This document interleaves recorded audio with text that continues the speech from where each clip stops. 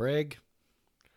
It's so easy to say goodbye to Cal Week. That's all I got for you today. That's all you got. Cal Week. You know what? That actually was pretty fitting for Cal Week. Just a total abortion of a football game and Cal bullshit all around from the get-go. I mean, this game took Cal bullshit to a new level. And we'll say that which is tough to do. Before we get too far in, we probably should introduce ourselves. I'm Craig Powers. With me is Jeff Newser. This is Podcast versus Everyone. And yeah, we are drowning in Cal bullshit. Yeah, and if we, by the way, if excuse me, if both of us are sounding a little under the weather, I think there's sort of two factors here. One is I'm a little under the weather. The other factor is we both spent our Sunday cheering our faces off, or at least for about 30 minutes cheering our faces off at the Sounders MLS Cup victory, because we are both large Sounders fans, and we had a hell of a time on Sunday. So that's the main reason why the podcast is coming to you a day late, beyond the fact that we're not super excited to talk about the Cal bullshit. But yeah, we're here. We're tough. We made it. Yeah, I don't anticipate the football game segment being quite as long as it normally is. But yeah, obviously the game started out bad sign right away. Gordon's very first throw is an interception. Yeah. Probably one of his worst throws of the year. Or there was a bad communication, but even it seemed like a bad throw, which he made quite a few this game. And then takes one play for Cal to score.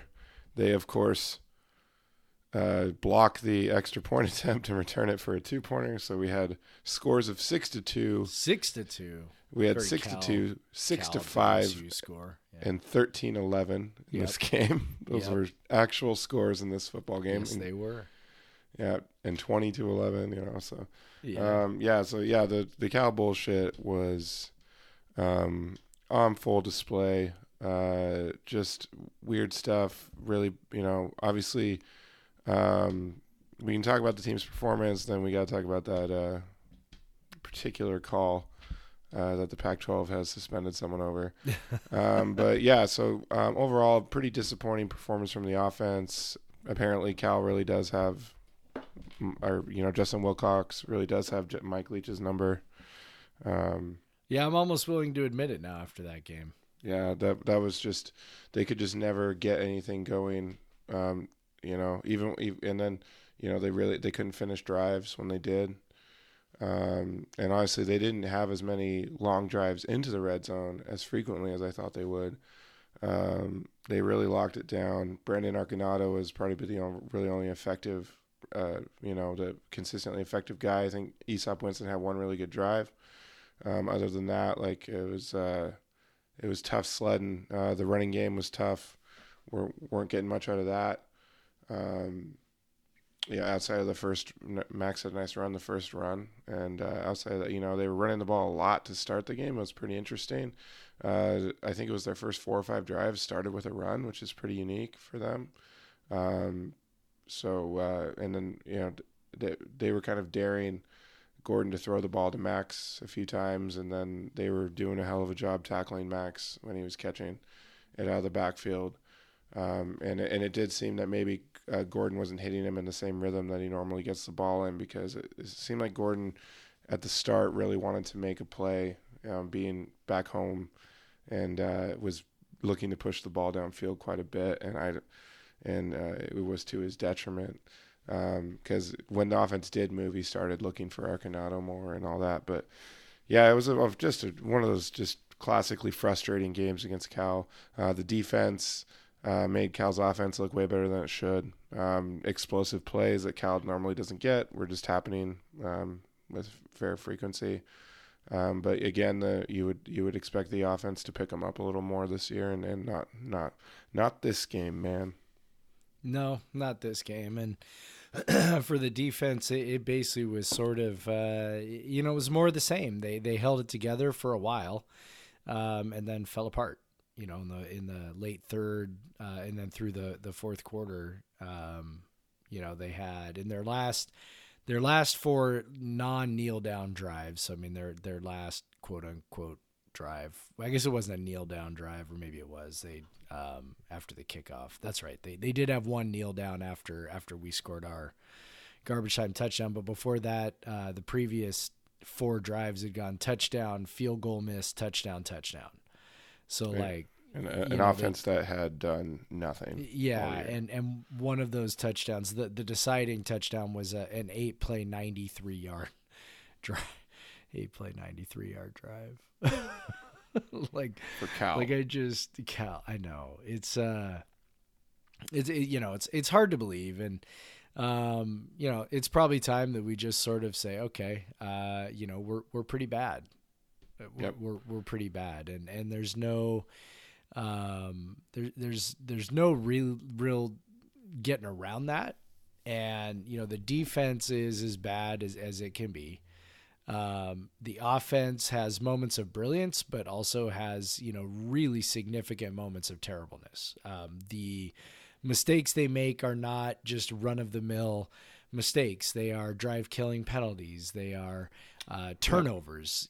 This team turns the ball over more than I don't know. I haven't done any kind of rigorous analysis, but it has to have been years since we've had a team this bad at taking care of the ball. So those are killers. Fumbles. Yeah, and this team, they turned the ball over twice deep in their own territory, and both of those turned into short touchdown drives. It's like, they with this defense, and maybe this is a good way to think of it. I mean, with this defense, when you turn the ball over, you're not just giving yourself no chance to earn points, right? It's not just 0 points. It's also with the defense, you're almost guaranteed to give up some points going the other direction. And so you have these swings where the offense doesn't get any points, the defense gives up points, and so maybe you are, minus, where you might have been, maybe you don't score, but you give them a punt, and it's a long field, and whatever, maybe they don't, end up driving the length of the field.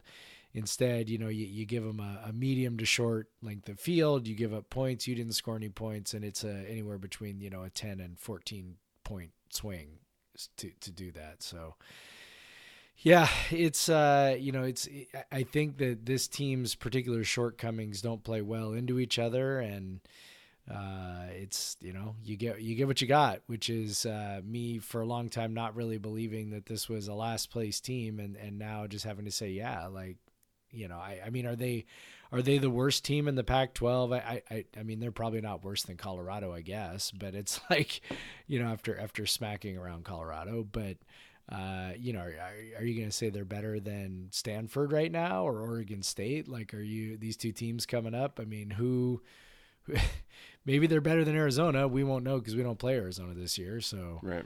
I don't know who you would say they're better than right now, or you could say definitively they're better than, other than maybe Colorado.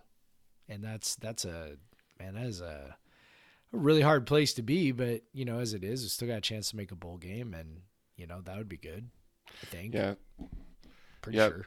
You got a chance to, you got the next 2 at home, with 2, not very good teams.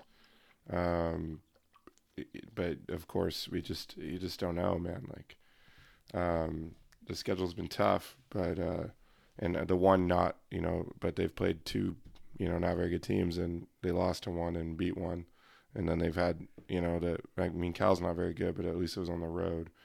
But yeah, so I don't know. I mean, with all the bullshit, they still had a chance in the fourth to take the lead. They were in the red zone. Yep. And ends on a weird Anthony Gordon, looked like a design run type thing. I don't think it was. Yeah. I think he just decided to tuck it and go nice. They had a dude just completely unblocked off the edge, and I have a hard time thinking that's how they would have blocked up a quarterback draw. So I tend to think that he saw the breakdown right away and just took off, because right afterwards I kind of saw Abe Lucas turn around. So Abe Lucas, the right tackle, for the listeners who don't know everybody's name. I kind of saw him turn around and throw his hands up in the air, and that to me suggested that there was some sort of miscommunication on the protection, and that happened more than once. It may have only been twice. It might have been 3 times. It's tough to say, but the only way a dude should be coming free would be if there was something screwed up. Like, that's like the way that teams defend us, and the way that we block them. There's really no way someone should be coming untouched really ever, unless there was a mistake where, a tackle thought that, that a running back was going to pick up a blitzer or something like that. Obviously that, was not the case, and really frustrating that we're at this point in the year and that happens, which doesn't really hardly ever happen with our guys, but right. It happened this weekend, and they just, that's where I go, like, they're probably just a bad team. It's like, bad teams do this stuff, and it's crippling, they, to have down, turnover on downs on back-to-back drives where they're trying to, stay in the game. Man, hugely frustrating. I mean, second half, again, they ended the first half with a touchdown, second half, first play fumble, next drive, field goal, and then next 2 drives, downs, and garbage time TD. So, yay, garbage time TD. I think that put him over the over the number for the game. So I'm sure I'm watching Bad Beats right now with SVP. So I'm sure that one's going to end up on there. But that it really felt like when they failed on that, when it was 2014 early in the fourth. Yeah, like it was game over, even though they're still within a score. It really did. Because they get down. They have 2nd and 3 from the 14. It looks like they're cooking. It looks like they're headed down. I think Gordon had completed like 12 or 13 consecutive passes at that point. Yeah. So it looked like, hey, they figured it out. But then, like you said, it just and that's when they went on their 93-yard drive. It's like, you could sort of talk yourself into, okay, well, they hadn't. I mean, one of their touchdowns was 27-yard drive. Granted, it was one fucking play, but whatever. Another drive was 4 plays, 39 yards, which again, that's 10 yards of play, but whatever. And then this one, they go 93 yards like it's nothing, capped by a 50-yard pretty routine screen pass where dudes are running into each other and falling over. It's our defense in a nutshell. And the hardest part I think about this is that, earlier in the year, I think we said that, hey, at least they're entertaining, at least they're interesting. This has ceased to be entertaining or interesting. Like, they're losing in the same way over and over and over again. And like, I sat down to write my Monday column today, this morning, and was just like, I don't know what else I'm supposed to say. I have no bright ideas. I have no solutions. It's, quit turning the ball over, and quit false starting Liam Ryan, and quit holding people Liam Ryan, and maybe block someone in space Liam Ryan. And it's just like, there's only so many things to say. And I don't know. I mean, is there anything useful that you took away from this where you're like, yeah, this gives me some hope, or maybe if they work on this, then, we're on to something. I mean, I just, like, I watch that game and I just go like, I mean, let's hope that they're a little less shitty next weekend, and maybe they can win that one. Yeah, that's basically, like, all your hope is, Stanford doesn't look very good. So, and they beat Washington with their backup quarterback. Yeah. Earlier. But they also just lost to Colorado. But they just lost to Colorado. So, yeah. I mean, I was worried that Costello was back, but he looked like crap against Colorado. So, yeah, I don't know. So, it's just, it's just like, they're bad. Let's just hope they can get 2 more wins in the next 3. Obviously, that means winning the next 2. I mean, I can't even work up righteous indignation over the referee. Oh no, I'm not mad because I I can't even. Get mad Mark quantified it with some numbers on impact on win percentage, and it was a pretty big. It was like a 12% swing. Yeah, that's a lot. That's a lot for one play. So what that play we're talking for one non-scoring play. Yeah. So the play we're talking about, if you haven't heard, so the Pac-12 has issued I don't know what you call it, I guess it's an apology. Apology, and not there was definitely not an apology, but the referee was suspended a game. Big fucking deal.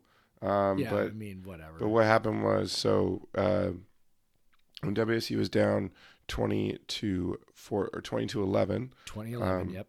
They received a kickoff. Travell Harris returned it to the 50. I think it was a 48, maybe. I think it was the Cal 48. Just across half field. Yeah, the Cal 48 midfield. There was a illegal hands to the face penalty called, which is a 15-yard penalty. It was called on WSU, which put them, I believe, back at the 8. Is that right? No. Right. It was the 18. The 18. Yes. So what the penalty actually was supposed to be on Cal, and so it was a field position flip of 32 plus 17, 49 yards, right? Yeah. So WSU should have. Yeah, WSU should have started the ball on the Cal 33. In that drive, WSU drove and kicked a field goal to pull 2014. One thing I think about is they struggled so much in the red zone. I'm not sure if it would have changed it a lot, but honestly, if you only have to make one or two plays to score a touchdown versus like going down the field, right, that's a big difference. And if WSU gets a touchdown on that drive and it's 20-18, that makes a difference as well. Right. They would be kicking a field goal probably later down the road to take the lead, 21-20.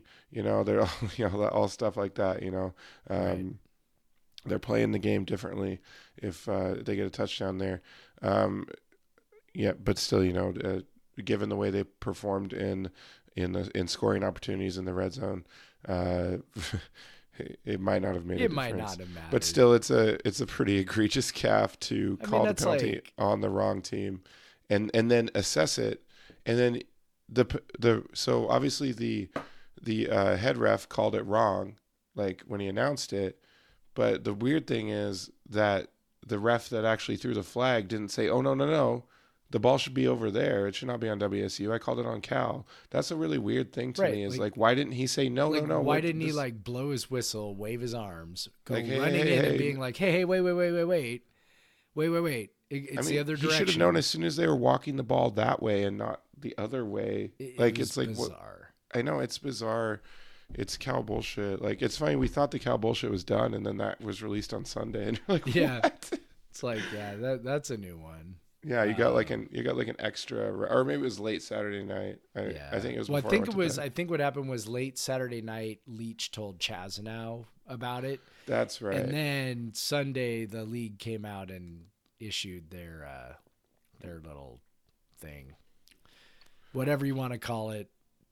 It's acknowledgement. I don't know. Yeah. Not apology. You're right. It was not an apology. It was not like, "We're sorry we screwed you." It was, this guy made a mistake, and we are very serious about suspending him, and then we'll bring him back and, let him be the ref again. And by the way, it's not like that dude did not struggle the whole night. There was one where he pointed the wrong direction on a penalty call. He looked like he was struggling to find. It was when he said "first down Cal" when it was first down Washington State. Yeah.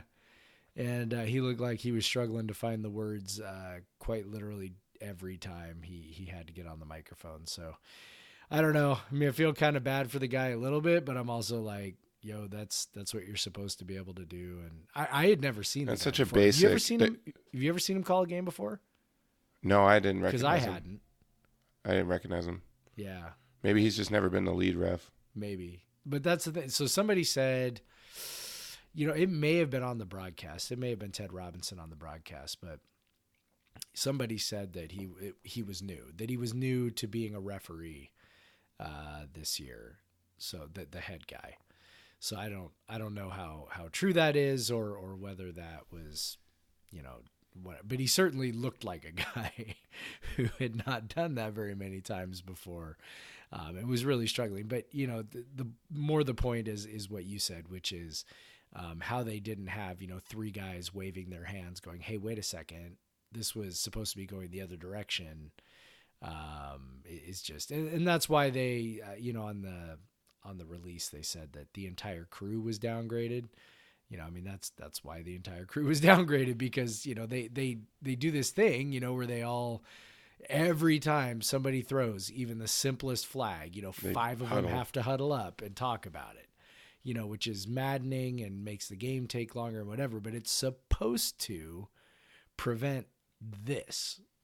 And it didn't. I mean, it's not like when in the NFL you see Ed Hockley when like it's a false start and he knows it's his false start. He doesn't even like look. He just like turns and like he doesn't even move from his position. Right. He just turns and like turns Right. his mic on and goes false start.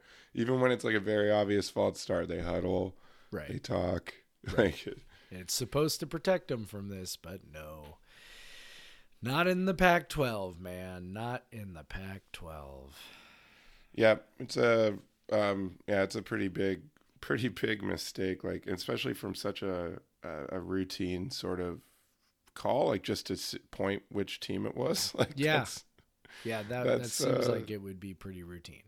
yeah, that's just a failure. Yeah, you kind of feel bad for the guy because if they would have just caught it for him, then no one would have known it. Like, because you've seen refs screw up the team before, but then you hear the whistle Sure. blow and they go, "Hey, no, it's that way." They go, oh, wait, never mind, we made a mistake. It's actually this. And you go, oh, and everybody wins and it's fine. And yeah, they didn't. And there was all sorts of other stuff too. I mean, there was obviously early in the game, you had a third down play on the second drive.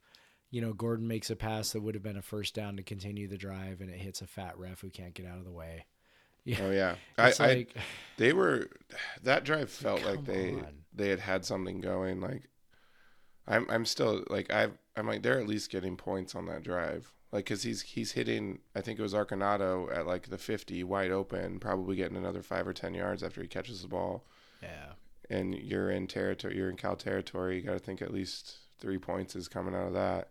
Yeah. And it's just like that's one of the Cal bullshit things, Yeah. Of course that happens. Like how many fucking time like Gordon works the middle constantly, and like how many times like and no, he just hits it. This one damn ref like can't get out of the way on a very basic route that teams throw constantly. Like and then the same ref is the one who calls the personal foul on the coaching staff over on the sideline. Yeah, after they screwed up not calling a very obvious late hit Evan Weaver took on Gordon. Yep. They didn't call it. Yep. And then they call a late hit on one of our guys, which was a late hit, but it was probably less like it was more of a riding out of bounds type of thing. Yeah. There was a little extra sauce on. There's a little extra throwdown at the end.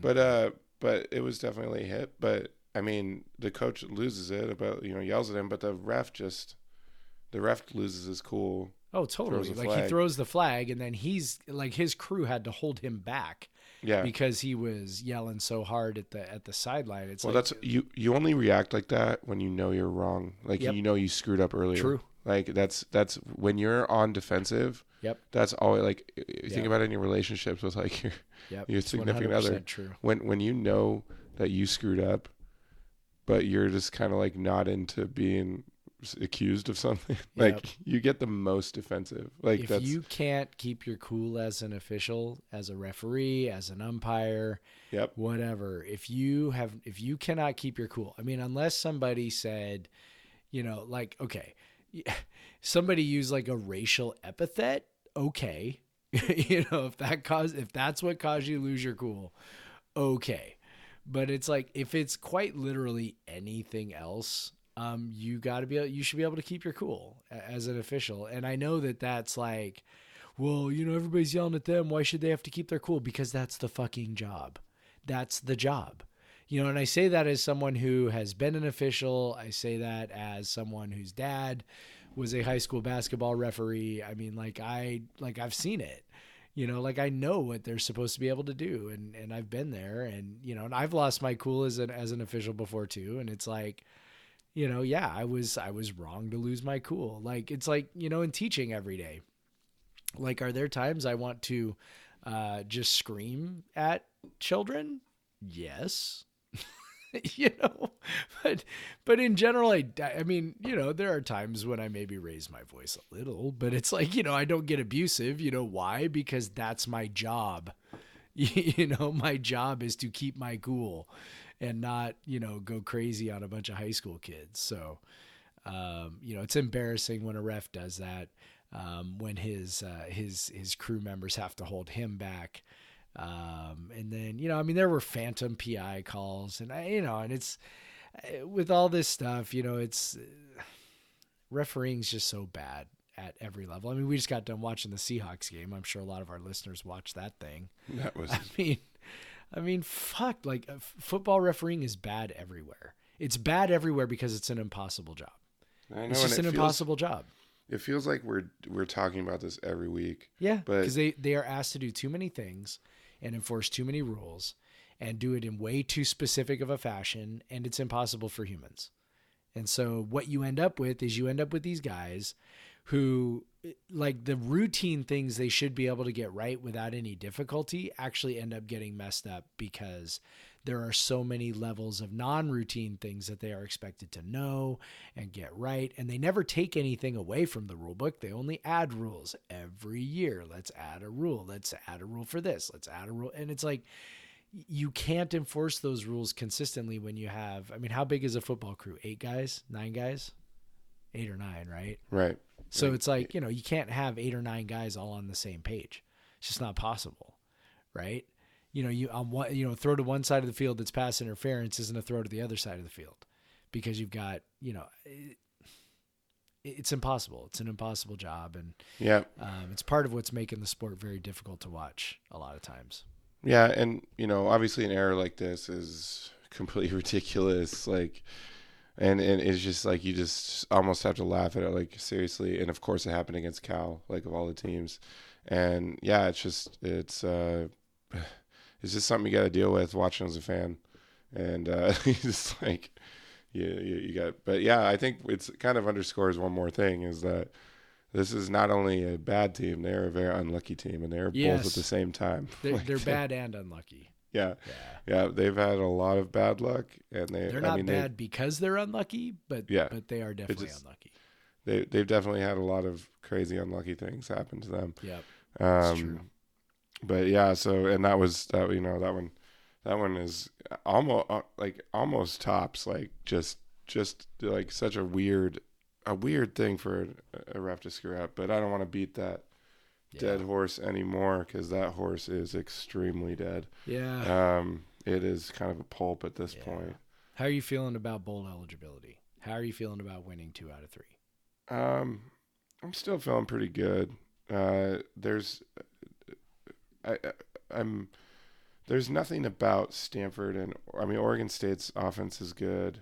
Didn't look very good against UW, but one thing really that does bad concern me, against Oregon State, they play their best on the road, it seems. So that sucks.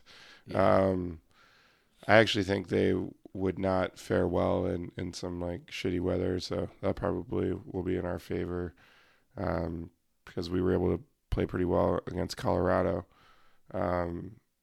Stanford, I don't know, man. Like, I feel like it's going to be, I think both these games will be, we can't really trust what Vegas and what Bill Connolly's system thinks anymore. No, because I think, we're still probably hovering around the top 25, top 30. And Vegas obviously still thinks that too, because I think we were, 12-point favorites or something? We opened at 12, and last I saw it was 10.5. So it was coming down, but still, that was eye-popping to me when I saw that. I was like, wait, what? Vegas can't quit us, man. Like, wait a minute. Vegas has no idea what to do with us. We covered against Oregon, which was. And that's the only one they've covered recently. Yeah. And then, Cal, it was like, like basically like PJ said, have you ever watched us, play at Cal? It's like, it's always a train wreck. And then with Stanford, it's like, I get I get I can get behind the idea that we're favored, Oh, definitely. We're at home. I don't know how we land on almost 2 touchdowns. I think our offense is the superlative difference there. Like our offense is so good that like. You would think. And I think that's why because Stanford doesn't have a good offense, doesn't have a good defense. They're like, well, WC's offense at home, whatever. But I don't know. This could be Colorado all over again. Could be. It very well could be. I think they're roughly very similar quality of team. Yeah, they seem very similar, and I do think we play better at home, and And Stanford's a little more balanced in terms of like they're not like a ridiculously bad defense and a really good offense or other way around. They're more of just not mediocre good at anything. Both, yeah. So, I think despite what happened in Colorado, I think Costello makes them better. Yeah, he's still so that obviously gives you a little more anxiety about it. But we'll get into that game on Friday. Yeah. We always run down the Pac-12. Really boring week in the Pac-12. Yeah. Because Oregon and Utah were both off. Yeah. So those are the only games of consequence at this point. Yeah. USC beats Arizona State, of course, because after beating us, Arizona State has now lost 3 in a row. Yep, of course. Of course they have. And I joked too. After that game, I joked. I was like, I can't remember if I said it on the podcast, but I know I tweeted it at an Arizona State fan who was a little chippy, and I was like, it's going to be real fun watching you guys lose 4 out of your last 6, and they are well on their way to that one, because I was not convinced they were actually any good, even though they were ranked. And I know a lot of our fans sort of hung their hats on the fact that it was a loss to a ranked team, but man, not so much. No. What else we got? UCLA was off. Who else was off? So we already talked about Colorado, Stanford. Yep. Yeah, Washington, just an ugly win at Oregon State. Yep. But I would take ugly wins at this point. So yeah, and Washington. The biggest thing was that Washington did not make Oregon State's defense look bad, which I don't know if that makes me feel more. Yeah, Eason had his worst game. Day. I don't know if that makes me feel more scared of Oregon State's defense or more feel better about, potentially what we might see in the Apple Cup. But I'm kind of starting to feel that Eason is kind of getting in his own head a bit. Yeah, like he seems to be regressing. Well, Brock Heward said, Eason reminds him of him, feeling the weight of the world on his shoulders, and football isn't fun anymore. Well, I don't know what weight he would have. UW is 6-4. Like they're aiming for the Holiday Bowl right now as like their top goal. So I get the feeling that Mr. Jacob Eason really only cares about one thing, and that's his draft stock. That's just kind of the. What looks really bad? Going 16-32 for 175 and 2 picks against Oregon State's defense. Against Oregon freaking State. The good news is that game was taking place in the middle of the night on the East Coast on a Friday night. So, and Washington isn't ranked or anything, so most people aren't even paying attention to their games at this point, just like us. And so it's it was a very weak slate of football games this week. Yeah. Are we forgetting? Well, pretty much every week is weak unless just excluding. Oregon and Utah. Everybody else is in that same 4 or 5 win ballpark. It's crazy. Am I forgetting a game? I feel like there was one more game. I don't know, man. No, Arizona was a bunch of teams were off. There was a lot of buys this week. Yeah. Yeah. Yeah. But so it's if there's any year for 2 teams to get through with 1 loss, this is the year. It's going to take a colossal fuck up on either of them. Yeah. It is pretty funny that they've, this is the year that, you've got these 2 teams at the top and everybody else is, It's finally what they needed. Of course, Utah had to lose to USC, but Yeah. At least Oregon stayed clean in conference play, and they're the SEC loss. But yeah, still, they just need to take care of business, and then. Yeah, I mean, if they both win out until the Pac-12 championship, the winner, I believe, is going to be in the CFP. I really do. Like, I do. I think enough teams will lose, and I can't see them leaving out a conference champ, and yeah. So. Yeah, especially because they're both slotted ahead of Oklahoma right now. Yeah, and if they keep winning, they're gonna. I mean, you like to say they're going to keep moving up, but maybe they don't. Well, right? WSU didn't last year. Yeah, well, WSU was at 8 at this point last year, and then won 2 games and didn't move a budge, including 169 to 28. Yeah. Didn't move a budge. Well, we've been over that one. It's all. I mean, it's the same reason why Minnesota was 8-0 and ranked 17th, right? If you start the year, if nobody thinks you're good when you start the year, now it's going to be really interesting to see how high Minnesota gets this week after beating Penn State. Okay, so they're what? They're 9-0 now, right? 9-0 or 8-0. I mean, I don't know how you don't like whatever how are they not in the top 5 or 6? Yeah, that's what. Yeah, if the CFP is taking its own rankings seriously, but they don't. This is why they say they do, but they don't. When they first released this, when they first announced this, when they start saying they were going to do the top 25 or whatever, starting in week 9 or whatever they do it in. Yep. I was like, why are you doing that? It should just be at the end of the year. Like, that's the only one. I know what they do it to build. Like, it's marketing. Yeah, it's TV. But there was already rankings that existed, so I don't know why. Like, you still have AP and coaches poll rankings. Yeah. Like, you still get to use those. But yeah, they like to talk about, okay, this team can move up and this can move down. Of course, everyone still talks about it in the traditional way, where like you lose, you move up, you win, you move, or lose, you move down, win, you move up. But the college football playoff rankings have followed that sometimes, but they don't always follow that. But like I don't know, like in college basketball, you have your AP rankings all year, and then no one has any idea what the selection committee is going to do. Like there's not like selection committee releasing brackets every week in the last 6 weeks. They or whatever. did though start doing the top top 4 seeds, right, in each region. Yeah. The last month or so, right? Didn't they start doing that last year? Where they released like basically the top 16 teams. I think. Yeah. So but it obviously much far less fanfare. Right? Yeah, that's far less consequential, I think, too, than the college football rankings are.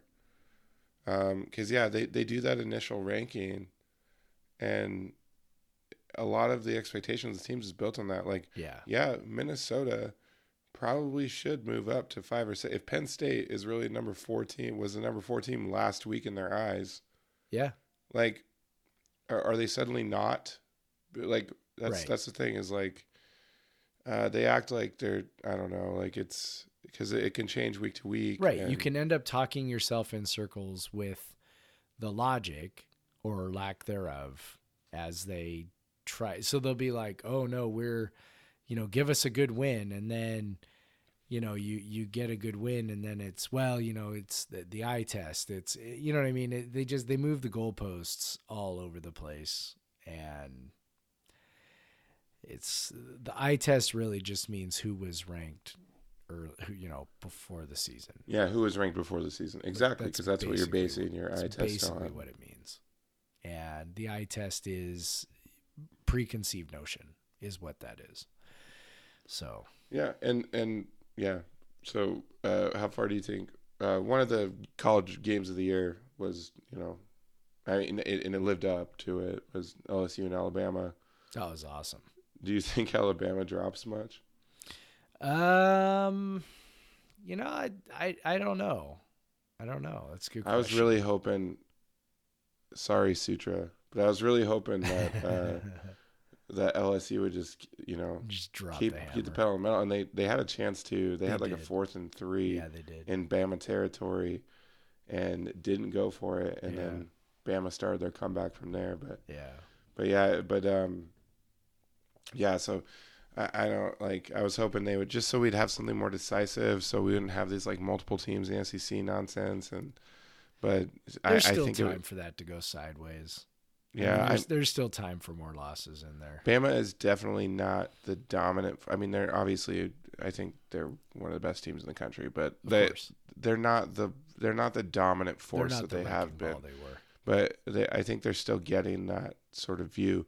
But it's interesting that they're not viewing Clemson really that well. Like that was interesting to me that like Clemson is not just getting slotted in there because they've won it, you know. Yeah. Like but that now that their benefit because the fact that other teams will play each other and Clemson never plays anyone good. So yeah, they're in no, they're in pretty much no danger of losing. Yeah. But yeah, so they'll get in there eventually because they don't have to play anyone. But yeah, they're not going. They're not hosting fucking Joe Burrow at home. No, damn, he's good, by the way. Yeah, no, LSU. I was so glad LSU won that game just because they're really fun to watch. Yeah, that's a hell of a team, and Coach O, man. Before after last week's ranking, when I saw that Ohio State was number 1, I was like, well, that's bullshit. like LSU's the best team in the country, and then watching LSU beat Alabama, I was like, yeah, LSU's the best team in the country. I mean, Ohio State's really good too. We'll see what happens with Chase Young. I'm still waiting for someone to do kind of what. So I don't know if you saw this, but Memphis basketball had a 5-star kid who got ruled ineligible, and then there was they just played him anyway. Yeah, and there was basically an emergency injunction, and they played him anyway. And then the NCAA released its little snippy statement that said we advised Memphis that he is likely ineligible, but Memphis chose to play him anyway. It's sort of like the parent line where it's like, hey, listen, I told you that it was probably a bad decision to do that thing, but you chose to do it anyway. It's like, I don't know.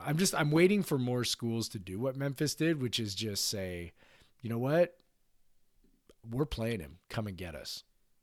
Yeah, I love it. And we'll just like fight this thing legally until the end of the year. We'll play the year. We'll have a great year. We'll go deep in the tournament. Our fans will be excited. Everyone will be happy. And if you have us vacate the wins later, who cares? Who cares? Yeah, we won those games. Nobody thinks about the Fab Five and thinks, oh man, they vacated those Final Fours. Do you think does any Memphis fan, like when Derrick Rose took him to the championship game, do they go, oh no, that season wasn't fun anymore? Yeah. Because I mean their loss is pretty shitty in the championship, but like that season wasn't fun anymore because those wins are vacated by the NCAA. Yeah, because somebody else took, Derrick Rose's SAT. Like nobody is thinking that.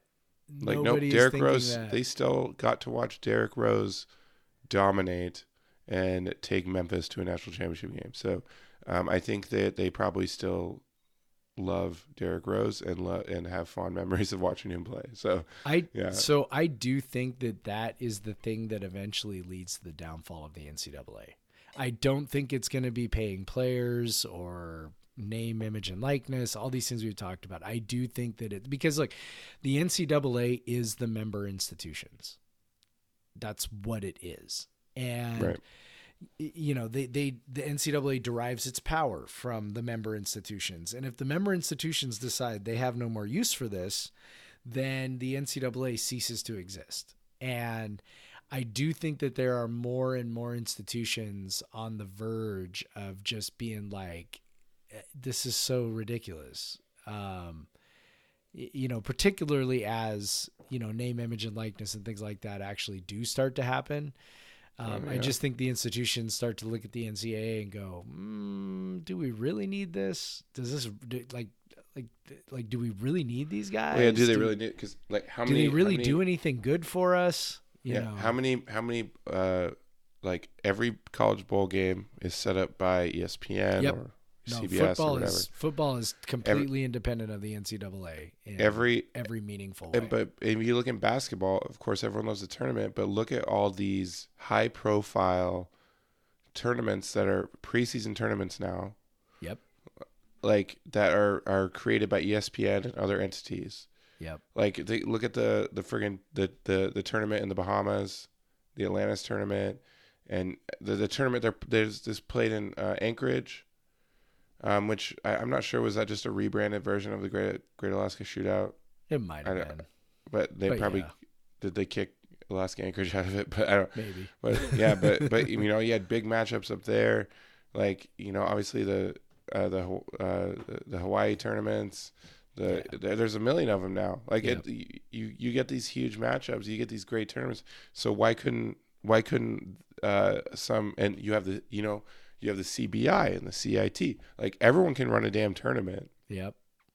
It's true. So why couldn't ESPN say, "Oh, we'll have the championship tournament, and we'll put 64 teams, and we'll pick sites and whatever, you know, it's fine. Like we can do it."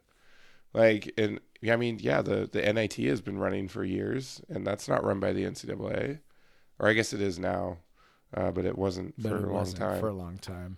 Yeah. But yeah, like, so it's, yeah, like like there's definitely the infrastructure now, and the motivation, like if big, like, and that's the one thing where it's a little scary for WSU, because if it comes to that, where schools are just like, let's do it ourselves, like, is WSU going to have the same standing that they currently have? Yeah. You know, Pac-12 school, kind of grandfathered in for many years. There's been some talk, like John Canzano purported, like, maybe, you know, WSU should feel like the Pac-12 doesn't care about them because they're always blowing these calls on them. A lot of people have been like, you should have seen 2015 Stanford. You know? Yeah. Like, this has been going on for a while. Yeah. But yeah, like, it's, yeah, that's a little scary for, you know, WSU, but whatever, you know. Like the NCAA in the money sports, like, yeah, it seems inevitable that they will fall. Like, yeah, maybe they have a place for, you know, our soccer. We'll talk about soccer in a little bit because we actually have some Coug news on soccer, but like soccer and volleyball and all those sports. But yeah, like when there's money involved and there's interests outside of the institutions themselves, yeah, like it's only getting tougher and tougher for the NCAA to have any sort of power over anything, and because there's so many sources of income. Like it back in the day when it's like it was the town itself, like, you know, the people around them and stuff. But now you have social media people. Because technically you have a lot of these kids. They have like hundreds of thousands of followers on Instagram. They could totally monetize their Instagram accounts. Yeah. Like they can monetize YouTube accounts. They can monetize Twitter, like, or not Twitter, but like they could monetize a lot of shit. Yep. And like, but they can't. But eventually someone's just gonna say, fuck it, like, pay me, like, and, you know, with the California law, and there's gonna be more laws, and then the like school is gonna be like, yeah, we're cool with that. NCAA is gonna have to be like, no, you can't do that. Like I'm literally waiting for the day when the NCAA says this player's not eligible, and an institution says we are playing him anyway. Well, they just did. You know what I mean? Well, they had a court injunction. But I mean, like, legitimately saying, no, this is baloney, and we are playing him. And if the other team wants to forfeit, then fine. But we're gonna play him, and that's it. And if you want to come get us, come get us. One of the things I learned, so I wrote that big, long, ridiculous piece in the preseason about sort of the messiness of being a college football fan. And one of the things I learned in the process of researching that was just how sort of tenuous the existence of the NCAA was for so long. Like, we think of it as this, I'm trying to think of how to say it, but just, I mean, for lack of a better term, like, we think of it like an institution. Like it is this big thing, and it wields a lot of power, and it's very important, and, you know, just sort of like all of this stuff that that you typically ascribe to things that have a lot of permanence. And the reality is that it really was all the way until really kind of the 1970s before the NCAA was really, as an organization, was really on any kind of sound footing. The guy who was the commissioner for, or the president or whatever for so long, I mean, he spent a really good portion of his time, for the time that he was the president, really just convincing people that the NCAA was necessary and that the institutions needed it to keep a level playing field. I mean, the reality was the institutions, like, in a lot of ways, were not all that interested in a level playing field. They were just sort of like, oh, well, we'll just cheat better than everybody else. I mean, everybody was for 70 years, everybody was looking for an edge in recruiting. Like scholarships came about because schools were looking for an edge in recruiting. Recruiting was an edge in recruiting. Like, at first you weren't allowed to recruit, and then people started to recruit. And then it was like, hey, wait a second. And then, so the NCAA comes in and is like, hey, we can help you with this, this fairness thing. If you want us to, we can come in and, set some rules and, make sure everybody's doing the same thing like they're supposed to be. And so it just became like this, the NCAA, constantly trying to prove its worth, for people of our age, you and I. It's like, and we're not the same age, but we're close, right? Like, it's, probably, I know one of my earliest memories of the NCAA machine is when the University of Washington got slapped with their stuff when I was, absolutely the same, 16 or whatever. And I remember when that happened, and it was like, oh my God, the NCAA, and now it's, I really do think the and then NCAA, it definitely painted, like, when I'm young, and it paints UW as like this dirty place. Yeah. Doing evil things. Well, they are, because they broke the NCAA's rules. Yeah, exactly. And that's sort of like all of this. Like, they'll even, you'll even hear like this mix up. I think it's entirely intentional. You'll hear people say that what they are doing, like what somebody was doing, was illegal per NCAA rules. And I'm like, that's not illegal. It's illegal is against the law. Like, the NCAA is not the law. What they did was they broke an NCAA rule. That's very different than illegal. It's not illegal for Penny Hardaway exactly to buy a house for a recruit. Like, that's not illegal. I mean, or for, Chase Young to take a loan. Like, that's perfectly legal. It's like there's all these things that are legal versus, broken NCAA rule. And, it really doesn't take much. What Felicity Huffman did, that was illegal. That was illegal. That was fraud. It doesn't take much for the curtain to get pulled back, and you see that it's the Wizard of Oz. It literally is the Wizard of Oz, where you pull the curtain back and it's just a very tiny little man with no power sitting behind it. The NCAA derives its power from appearing to have power. And the reality is, if a handful of these institutions ever just said, especially a powerful one, I mean, look, that's kind of what North Carolina did with their academic scandal. Yeah. They kind of went, no, we're not going to, we are our own institution, and we think these classes were fine. They were offered to every student. So you got nothing. And the NCAA finally went, we don't have anything. You're right. We don't have anything. Okay, never mind. I mean, it's if there's anything that shows how little actual power the NCAA has, it's that. It's the way they handled the Penn State stuff. It's the way they handled the Baylor stuff. Like, they really have so little real power, and the power that it seems like they have is honestly very fake. And if an institution ever really was gutsy enough to just say, you know what, we're done, or we're just going to do what we want, and you can't stop us. If an institution like Alabama, for example, which is in their own little tiff with the NCAA over an eligible basketball player right now. I mean, if they ever just said, all right, yeah, well, come get us, I mean, that would be a real test of the NCAA's actual power. If one of those big, weighty institutions did that. Like I said, North Carolina already kind of did it. If more institutions decided they were going to do it, I think the NCAA would be in real trouble. And that's actually the thing that they fear the most, I think. Yeah. The NCAA it's kind of funny as you grow older. We were talking about, what you remember as the thing, how you become like so disillusioned to its power and to what it actually is. Right. Like, It doesn't exist by law. It's and not then, a it's not a and definitely, government regulatory agency. yeah, yeah, and yeah, like there's entire like there's swaths of people employed at all these schools like just for compliance.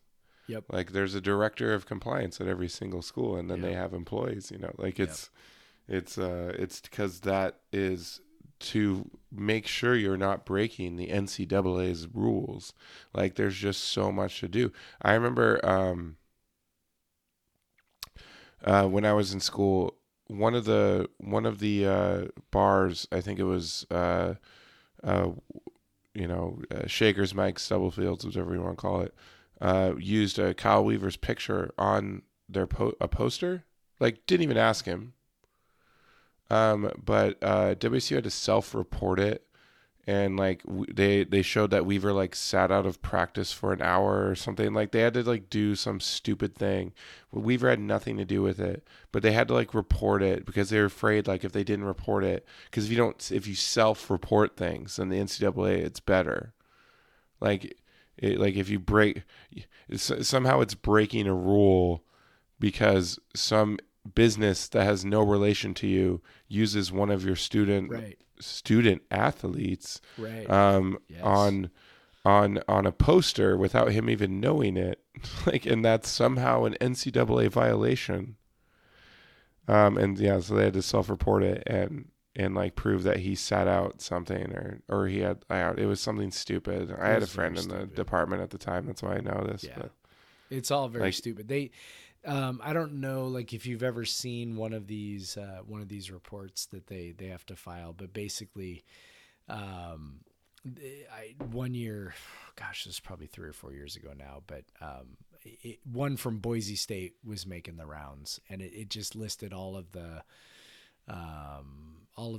stuff that they had self-reported, and all these, and it was a huge number of violations. Now it was mostly like super low level stuff, right? Like somebody bought a bagel for somebody they weren't supposed to, right? I mean, it was stuff like right. that. But it was the astonishing part was that they had to file this report, and that it was like for one, I believe it was for 1 year, and there was like 4 or 5 dozen things that they were reporting, and most of them were so inane, like so banal, like they were just nothing of consequence, and they're reporting all this stuff. It's it exists because it has existed, and I think if they were starting this whole endeavor over, they probably would not land on an institution like the NCAA. And I keep using the word institution with NCAA. It's not really an institution, like organization, like the NCAA. Right. You'd be pretty hard pressed for most people to think that this works the way it's supposed to. But the people who have the most incentive to change are the ones that aren't getting rich, and so those are schools like Memphis. It's why Alabama's probably not going to be the one to challenge it.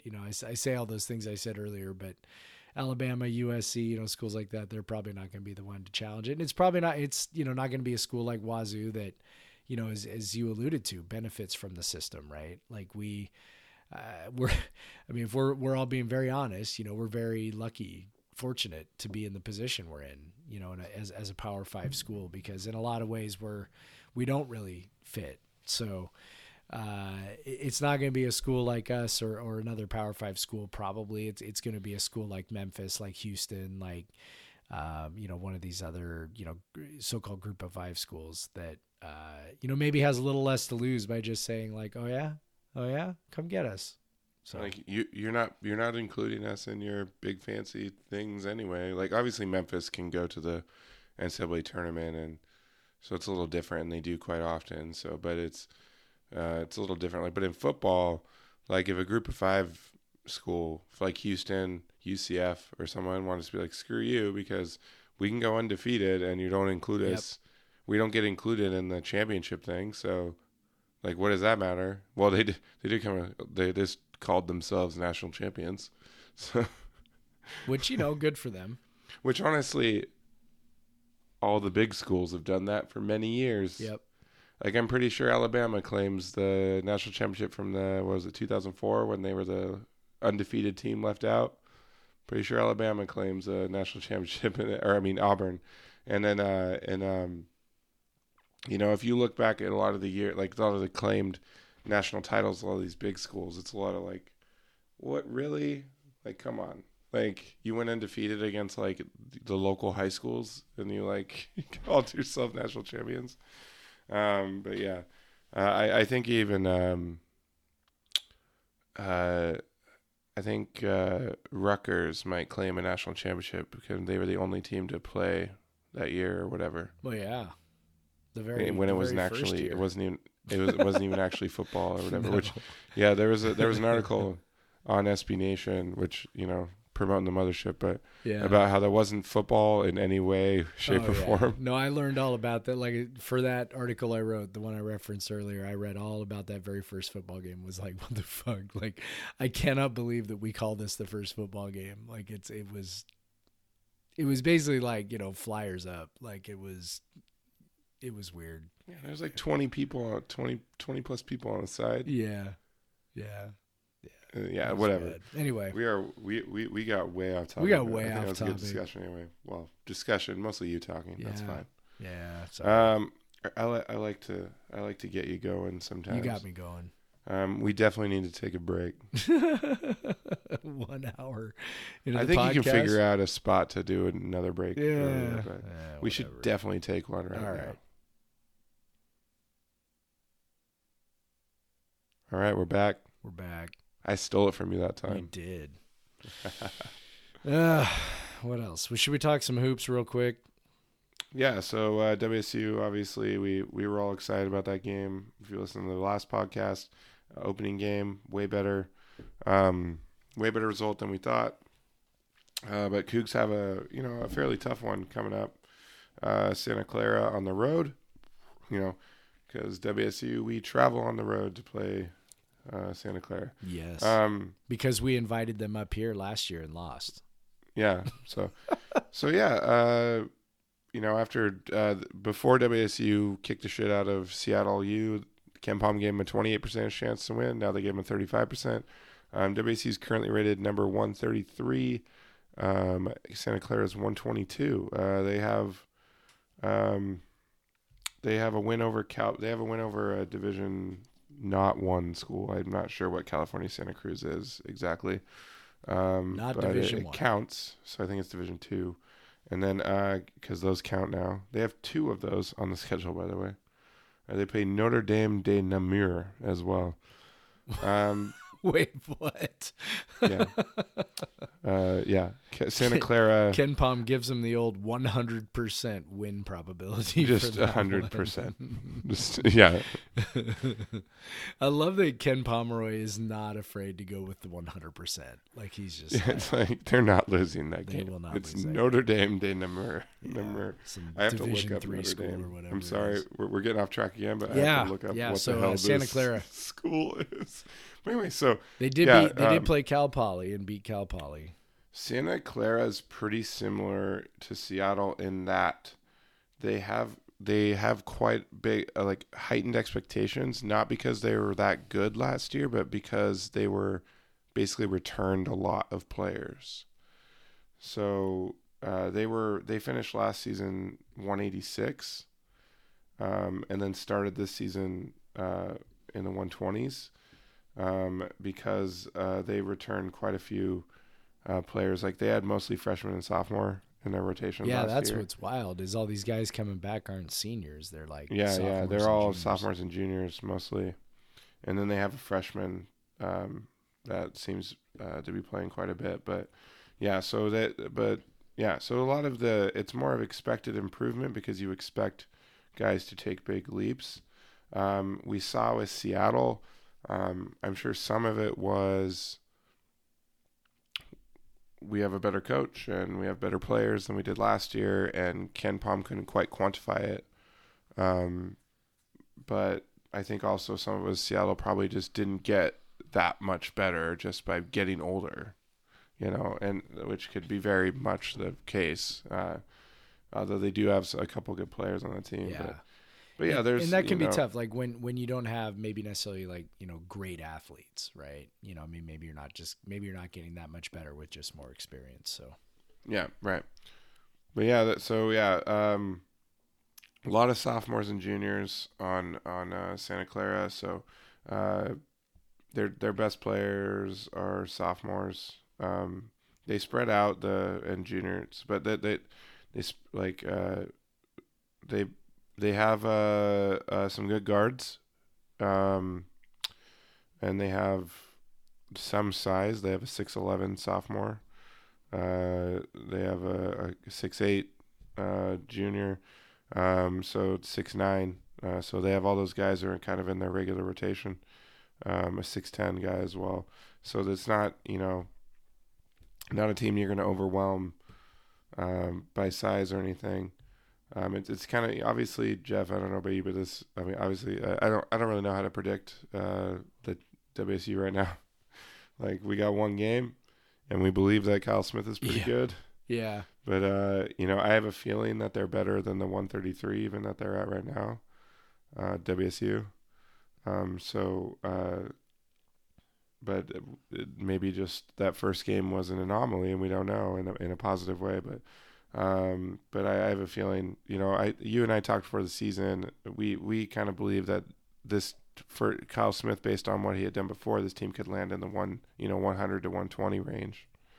So, based on they probably performed more like a top probably 80 team against Seattle, but we'll see. That's why this is a really interesting game. I think you'll be able to find it on stream if you go onto Santa Clara's website. Yeah, it's on WCC streams all their games. Yeah, so I think it's definitely one worth watching. I think it's a pretty good measuring stick early in the season. We said that about Seattle too, and I completely still believe that was a great measuring stick, and that's why that was such an exciting blowout win. I think this is another good measuring stick to go on the road in your second game. They have a good coach. It's Herb Sendek. He's a good coach. He took NC State to 1 million tournaments and whatever, and recruited James Harden. Yeah. But yeah, he's a good coach, a good defensive coach, and well, it's going to be a different kind of matchup than the first game. Definitely. Herb, as far as I know, is still running that matchup zone that he was running at Arizona State. So those are super annoying. Yeah, different kind of matchup in terms of the defense. Trying to figure out how to break them down. Trying to figure out how to how to make that zone move. And that's where, a guy like Jalen Shedd, could come in very handy, penetrating the gaps in the zone. I mean, one of my favorite things that we used to watch, years and years ago when Reggie Moore was at his best, that was one of the things he was so good at, is he could get some dribble penetration into the middle of a zone and just really dismantle that thing from the inside. Shedd could potentially be that kind of a guy for us. So, going to be interesting to see. The half court offense was a little iffy in that first game. We obviously benefited from some threes early on going down. In this game, there's going to be 3-point opportunities just because you're playing a zone. So, right. Do they get three happy like they did a little bit there on last week's game on the season opener? I don't know. Going to be interesting to see. But like I've said before, I think that they are more focused on playing good defense than anything else. So I think Kyle Smith right now is living with a certain amount of raggedy offense as they get the defense squared away. So I do know that DJ Mitchell, that's the name to know. From Santa Clara. He's super tough, 6'8", 215. Yep. Inside outside guy. Yeah, real tough. He's going to be a really tough matchup for us. We don't have a guy built like that. Maybe Pollard's too big to guard him. You should point out he was originally at Wake Forest. Yeah. So and he was a straight up, not even a grad transfer. He was just a regular transfer. Yeah, regular transfer. Yeah. So I don't know. Maybe Ellaby on him a little bit. Although Ellaby's a little bit undersized for that. Maybe Deion James gets some extra run. I don't know. Be interesting to see. Kuntz. I would guess Kuntz is going to start on him, but I don't know. We'll see how that goes. So should be fun to watch, though. I don't know. Highly encouraged. Yeah, I'm excited to watch it. Get to a computer and watch it. Yeah, we're gonna have a good day. But get your computer, watch it. The basketball team is interesting. Watch it. It's a lot of the things that may have frustrated you about watching an Ernie Kent team in the past are not going to be happening. And they might lose, but they're not going to lose in a way. They're probably not going to lose in a way that makes you want to go break something, the way it used to be with Ernie. Yeah, and I'm going to say that there's a very good chance they lose. They're on the road. I mean, Santa Clara might be looking ahead. They have Stanford next. Yeah. But to get, they're probably looking at this opportunity, beat a Pac-12 school. You have them at home. It's a big deal. This is a big game for them. But it should be a big game for us as well. Yep. Every game should be big. Yep. We haven't proven we can beat anybody yet. So, I'm looking forward to it. I think it'll be a close game. I think it'll be an interesting game to watch that'll give us some more information about the actual impact that all these new guys and Kyle Smith is having on the program. So yeah And speaking of programs, obviously we're going to talk some soccer here. Woo! The Washington State soccer team once again is in the NCAA tournament. Not just in the tournament. They are hosting a game. They are hosting a game. So if you are headed to Dad's Weekend this weekend, they are playing at 5 p.m. on Friday. So if you can get there just a little early. I'm pretty jealous of all of you that have hotels on Friday night, because I definitely would have went out for that. It's pretty. That's pretty awesome. I think it'll pretty damn well attended, so that'll be awesome. But yeah, WC Cougars soccer. Let me pull it up so I can get it right. They are definitely the best program we have. They've missed the tournament twice since 2008. Yep. And there's like 5 different coaches in that span. Can you imagine if basketball did that? Yeah. It's crazy. Yeah, like that. We'd be a basketball school if they did that. Yes. Yes, we would. But yeah, Morgan Weaver is a super exciting player. They have a lot of good players. They've got the talent to make a deep run. They really do. They've got the firepower to do it. They've had a number of games this year where they have dominated in terms of possession, in terms of shots, and just all the metrics that are supposed to indicate strength. They've had a number of games where they've dominated those numbers and lost or had a draw. So like on Friday. God damn. Ending. So UW had not beaten WSU soccer since 2003, and unfortunately that streak ended on Friday on a penalty kick. But again, because of a late penalty kick, but WSU dominated that game with shot. So they call it in soccer a team save is when someone other than the goalie makes a save, and WSU in the second half had on a corner kick a header going straight for the goal, and a defender headed it out. Yep. Like at the last second, it was there, it was going in. Yep. So yeah, they had some pretty bad luck, but they were definitely dominating that game. But it's soccer. That's how it goes sometimes. But if they get hot, with their goal scoring just at the right time, yeah, because they definitely have goal scoring talent, and they have good midfielder like defensive midfielders, and yeah, they're a good squad. I'm yeah, they're definitely something to hang your hat on. Like if you never follow them, like they only have 6,337 followers on Twitter, so I know a lot of you don't follow them. So, but they're definitely something to be proud of at WSU, to have any sort of program like that have such sustained success. We don't have that very often, and soccer has definitely been it for going on roughly 12 years now. So and they weren't much before. Like it's really they hit success, and through many coaching changes have been able to keep it. And now they're basically one of the most consistently good programs in the country, which is awesome. It's super fun. I think volleyball, and I think should be next week or the week after. Probably should be getting an NCAA bid again as well. So it's actually football is the one that's dropping the ball in the fall season this year. Yep. Yeah. But yeah, so go Cougar soccer. I don't know. Is there anything else to talk about the Cougs, man? I don't know. Volleyball should be heading to the tournament here pretty soon too. Yeah, that's what I said. You're not listening to me, Sorry. It's getting late. Yeah. I don't know. I think that's about it. I think that's about all we got. Hopefully, we'll be talking about another basketball win here in about a week. Yep.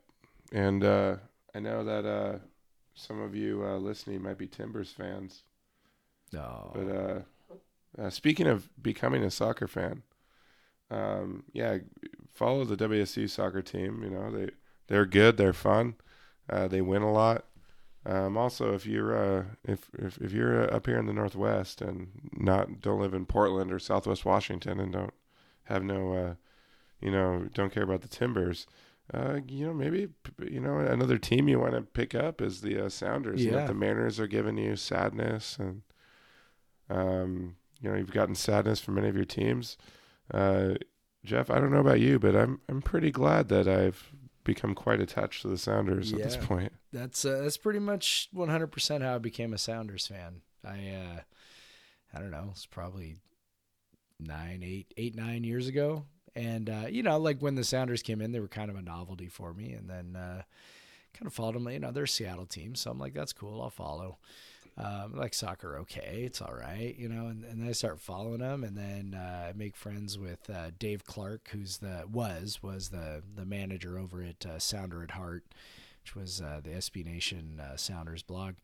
And, and then the Mariners were super shitty, like they always are. And I was like, and the Sonics left. Yeah, and the Sonics left. And I was just like, well, mostly it was, the Sounders kind of filled my summertime, my summertime gap, because the Mariners and they win, and they've always won. Yeah, and they've always won, and they're well run, and they have ownership that aspires to greatness, and kind of all those things makes them a real attractive team, and their tickets are affordable, and all those things are really nice. So, yeah, you and I. The atmosphere of going to a game is amazing. Yes.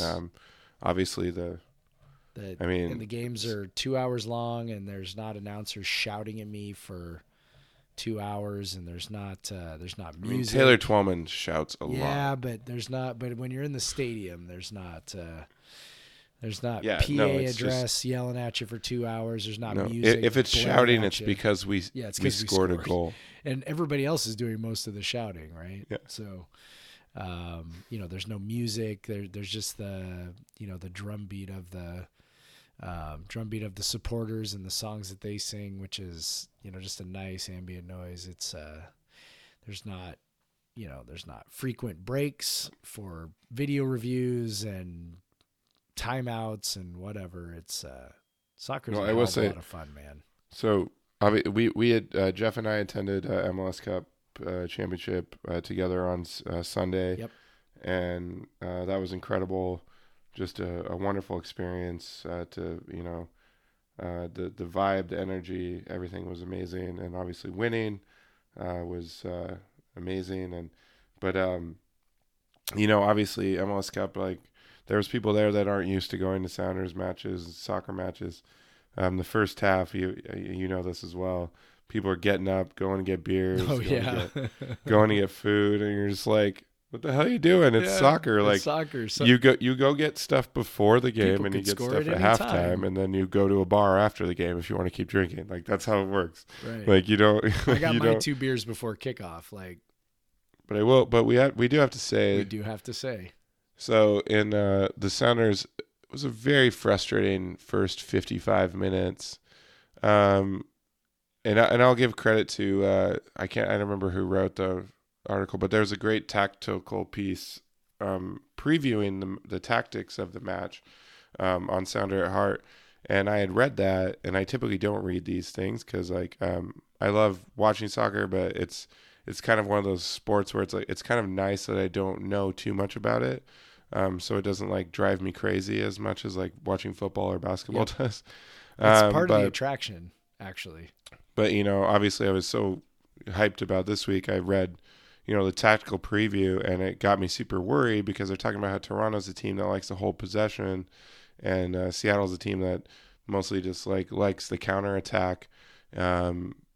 So basically, it was almost a given that Toronto was going to have the ball most of the time.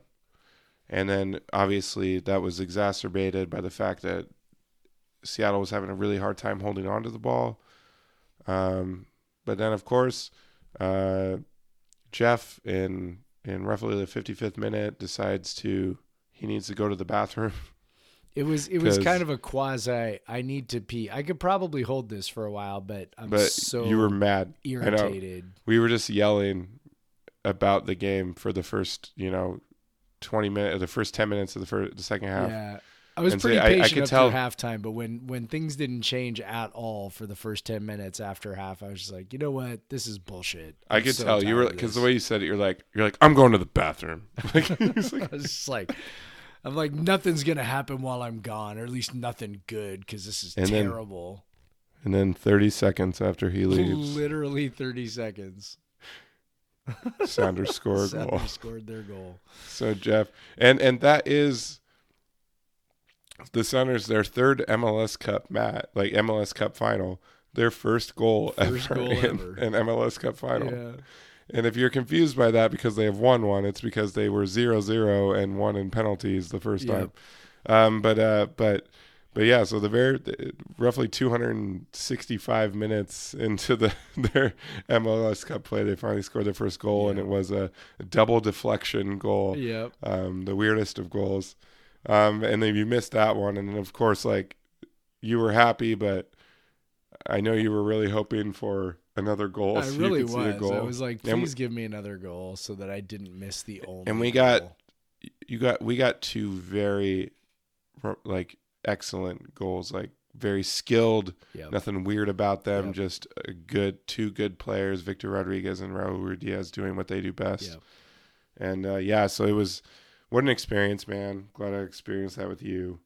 And thank you again to Preston, Sammy, and Michael for the Prestons for hooking us up with tickets, and my sister, and of course your wife. And it was an awesome experience. So go soccer. You get to watch your team win a championship at home. It's fucking amazing. Cool. Yeah, it was pretty fun. Next year we won't need Michael and Sammy to get us tickets because you and I are season ticket holders now. Yeah, I had that conversation with Amanda. You were like, I got to check with Sarah. I'm like, oh, it's fine. And so it came up like after the game, me and my sister get back, and we're talking to Amanda about it, and I'm like, oh yeah, me and Jeff have season tickets next year, right next to ECS. It's great. It's gonna be fun. She goes, how much were those? And I go, don't worry about it. I was like. What I said is like, it's less than I spend on just buying random tickets off StubHub to go to games all year. True. It's roughly what it is. It's true. And so I'm like, don't worry about it. And it's like we have 2 great seats, man. Like, I'm really excited. Yeah. So now I'm a Sounders season ticket holder and a Cougar football season ticket holder, just like Preston's. Yeah. But yeah. So yeah, we had to talk about that. Absolutely. If we were to record the podcast last night, this would have been almost exclusively an MLS Sounders Cup. cast. Sounders cast. We would have just like had to upload it to the Sounder at Heart Network instead. Sounder cast versus everyone. Yeah. It would be like Ladero versus everyone. We could not have recorded it last night. We would have sounded like the Sounder at Heart podcast. Like we would have been so tired. Like, oh yeah. She would have been like, oh yeah, so Flat Stick, official bar of the podcast. Yes. We went back there afterwards, and I know you stopped by for a bit, and then you had to go pick up the kiddos. Yep. But Steph and I and Preston and Sammy and some other friends were like riding hard for a while. Steph and I left about 7:15, so we were there a solid like 4+ hours, just putting down beers, enjoying good times. Saw Rob and Brian and all of them, so that was cool. It was fun to hang out at a kook bar after but it was all MLS, and it's kind of a nice, like, you can do things that normally would get you kicked out of bars. Like we were constantly screaming and yelling chants and stuff. My sister and I were just randomly dancing like idiots, someone would be watching us if it was a normal day, but it was like MLS Cup, everyone's freaking out. It was nice that it was an early match, so we got to celebrate. We got to celebrate, yeah. That was great. Like lots of time.